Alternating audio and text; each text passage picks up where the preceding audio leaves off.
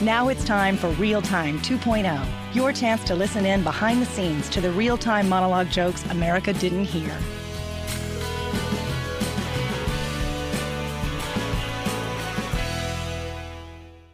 Start the clock. Good afternoon.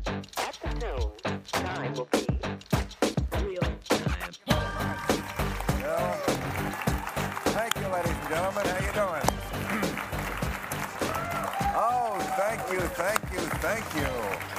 I know why you're excited today. You're all Republicans. And you see that Hillary Clinton's in kind of hot water, right? You following this shit? Yeah, her email, she's been using, oh, fuck, this is so awful. Using her personal email address instead of the official email. She is the only person in America to get in trouble for not using the office computer to surf the web. For not doing that, like most people do it.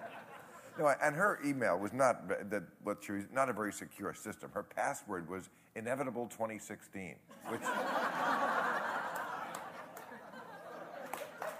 Now, they say this could put a stain on her reputation. If there's one thing that...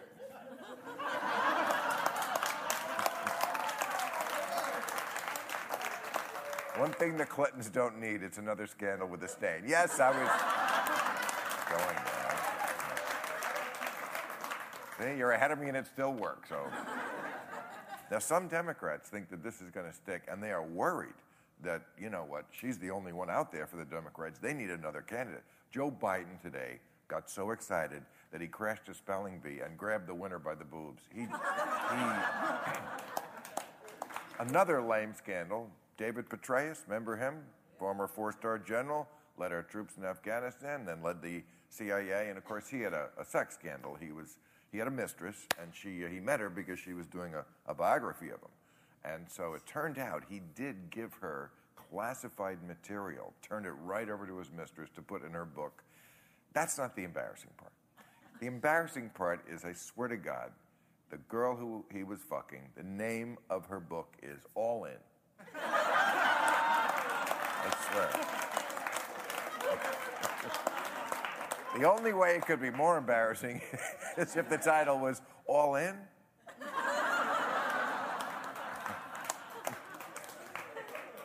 But there is one real scandal in America this week, and that's the Justice Department report came back on what's going on in Ferguson, Missouri. You saw what shit that's going? Oh, my God. Police arrested people there like the Kardashians' date, with the focus almost exclusively on blacks.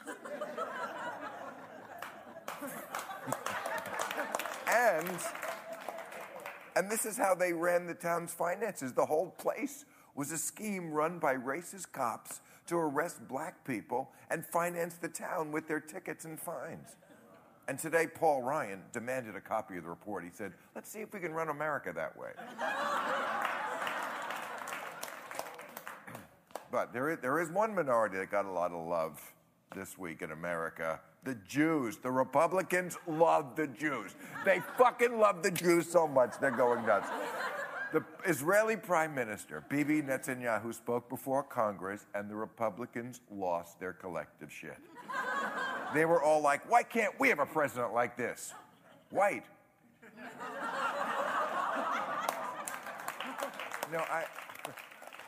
They love Bibi because to them, you have to understand, they love Israel because, well, it's the only democracy.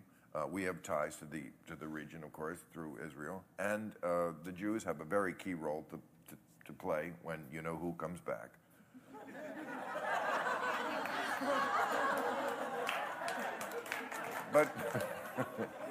But mostly they love Israel and Bibi because it burns Obama's ass. And they hate Obama this week because he vetoed the Keystone XL pipeline, the oil pipeline from Canada. Yes. And of course, they're all about his imperial presidency. This is only the third veto in his entire time in office. In 7 years, Congress has heard the word no less than from Bill Cosby.